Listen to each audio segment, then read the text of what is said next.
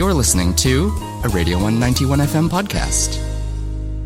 I'm joined by Helena Massey. Good morning to you, Helena. Morning, Jamie. How you going? I'm going very well. And yourself? Yeah, very good. Very good. Right, your new album, Brothers Puffins and Half Skulls, is out. You're the first Australian artist on Home Alone Records. That's run by Brooke from French Rabbits, Lake from Lake South, and Timothy Blackman. It was actually started in my hometown, which is nice.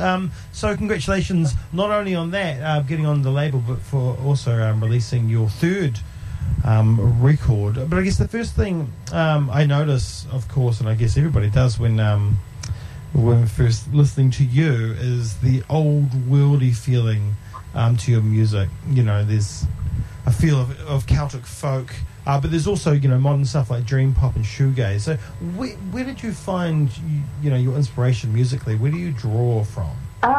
Yeah, that's an interesting question. That's sort of something that I do get, you know, people saying quite a bit.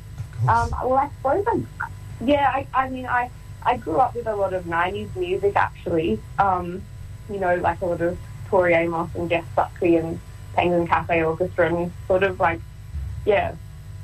all ends of like different 90s music. And I feel like that sort of set a bit of a foundation with my taste, and I don't know, I suppose there's been some sort of can't get away from in a weird way, but yeah, so I don't know, I think it's just a big hodgepodge of all sorts of things. There's nothing that I'm, you know, specifically trying to go for with that sound.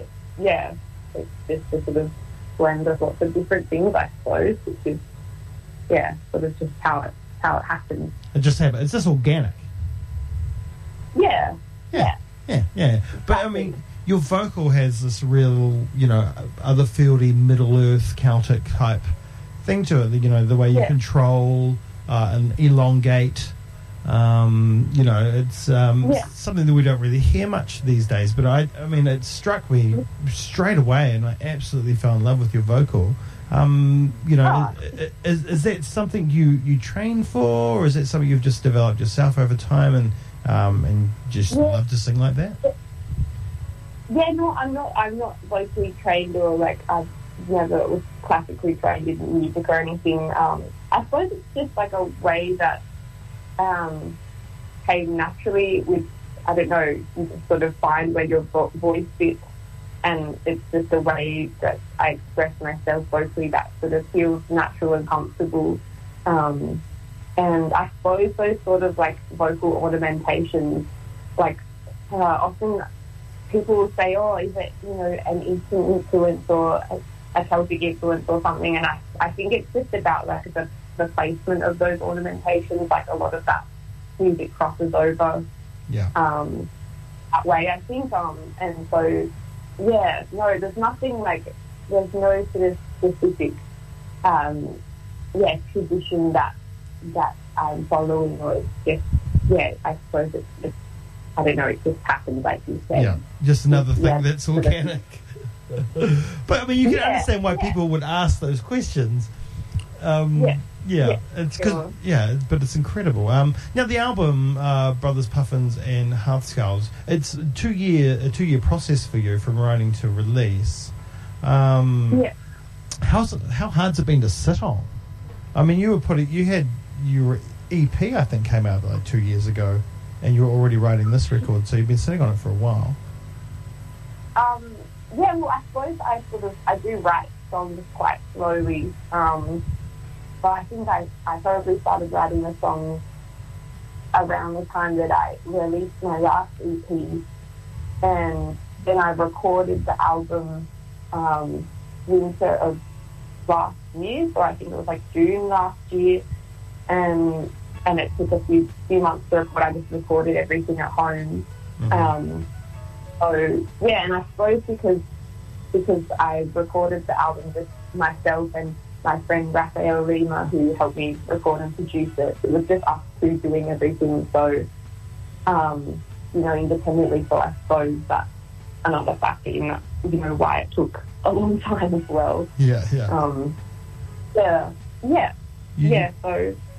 there's a lot of themes that run through your music, themes that will be familiar to everyone. Do you think do you think of things that affect you at the time when you're writing, or or do you look back on the past? Where do you draw your inspiration in terms of what you write about? I think I sort of maybe posted sort of about the themes of the songs and of the album. I suppose it's a couple of years later, so I think it's a bit easier for me to understand what I was writing about 2 years ago, because at the time I don't really know what's going on. I think often it sometimes takes months or years to sort of comprehend in some ways like what those songs are about and what they can mean for us, but what they could mean for other people. And I suppose because my lyricism is kind of abstract, or it could seem that way to other people, I suppose I sort of tried to give a broad insight into what they're into, the themes of the songs in the album. But I suppose it is very personal and intimate writing. So I don't know. I think it just takes time sometimes for me to understand and comprehend those things. Do you enjoy hearing? Oh, sorry. Go on. I'm not sure. Do you enjoy hearing other people's interpretations of the feelings that your songs might invoke in them? Yeah, of course. That's lovely. It's always nice to hear other people hearing it, and for sure. Have you got a bit of a musical background? You've got music in the family, so I mean, is it something you mentioned before? Listening to a lot of '90s music growing up, Tori Amos, Jeff Buckley. So have you always been surrounded by music and art? Yeah, well, my whole family's artists, which is a bit of a blessing and a curse. I don't know. Yeah, my whole mum's side is all visual artists, and I grew up with my mum's side of the family, and then my father's a musician, so I got that. I don't know, maybe I got that from him, but but my mum did play a lot of music when I was growing up, and all sorts of things. So it's definitely something that I grew up with, just feeling that was sort of normal, Yeah. So you had a household that you could really express yourself in? Yeah, I think so. Yeah. That's cool. I like that. Now that the record's out, what's the plan? Because what's the situation like in New South Wales at the moment in terms of can you play shows? Where do you guys sit? Yeah. Look, I think there are some venues doing small shows. I don't have anything planned with a album release show. I'll probably be doing some live streams. So I suppose we just to watch on the Instagram and Facebook, but so I'll do a live stream, but there's no shows planned for it as of yet. So yeah. And what about as soon as we come out of hibernation, I guess you can call it? Would you like to come over here, I guess, and play some shows in New Zealand? Sure. Yeah, of course, I'd love to. I mean, I've always really wanted to come over there anyway, so that would be absolutely lovely. I'm sure. Yeah, it would be really nice to meet everyone from Home Alone as well. It's all been online, so yeah. Oh yeah, true. That's right. You're just putting your album out on a label. You've never met anybody, but they are the loveliest people. So you're in real good hands. It's great. Yeah.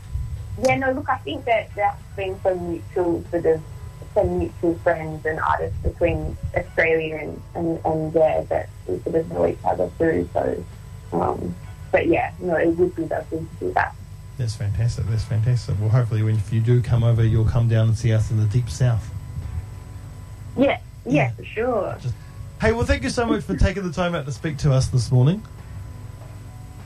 Yeah, of course. Thanks so much, Jamie. Yeah, no, anytime. Like I said before, a wonderful record. It's something different for me, I guess, but I absolutely, just as soon as I pushed play on that first track, I was mesmerised, I'd have to say. Helena. So I really love it. So thank you so much for putting it out and once again taking the time to speak to us. Oh, awesome. Thank you so much. That's lovely to hear. Yeah, thanks. All right, cheers. Have a wonderful day. Thank you. Okay. Yeah.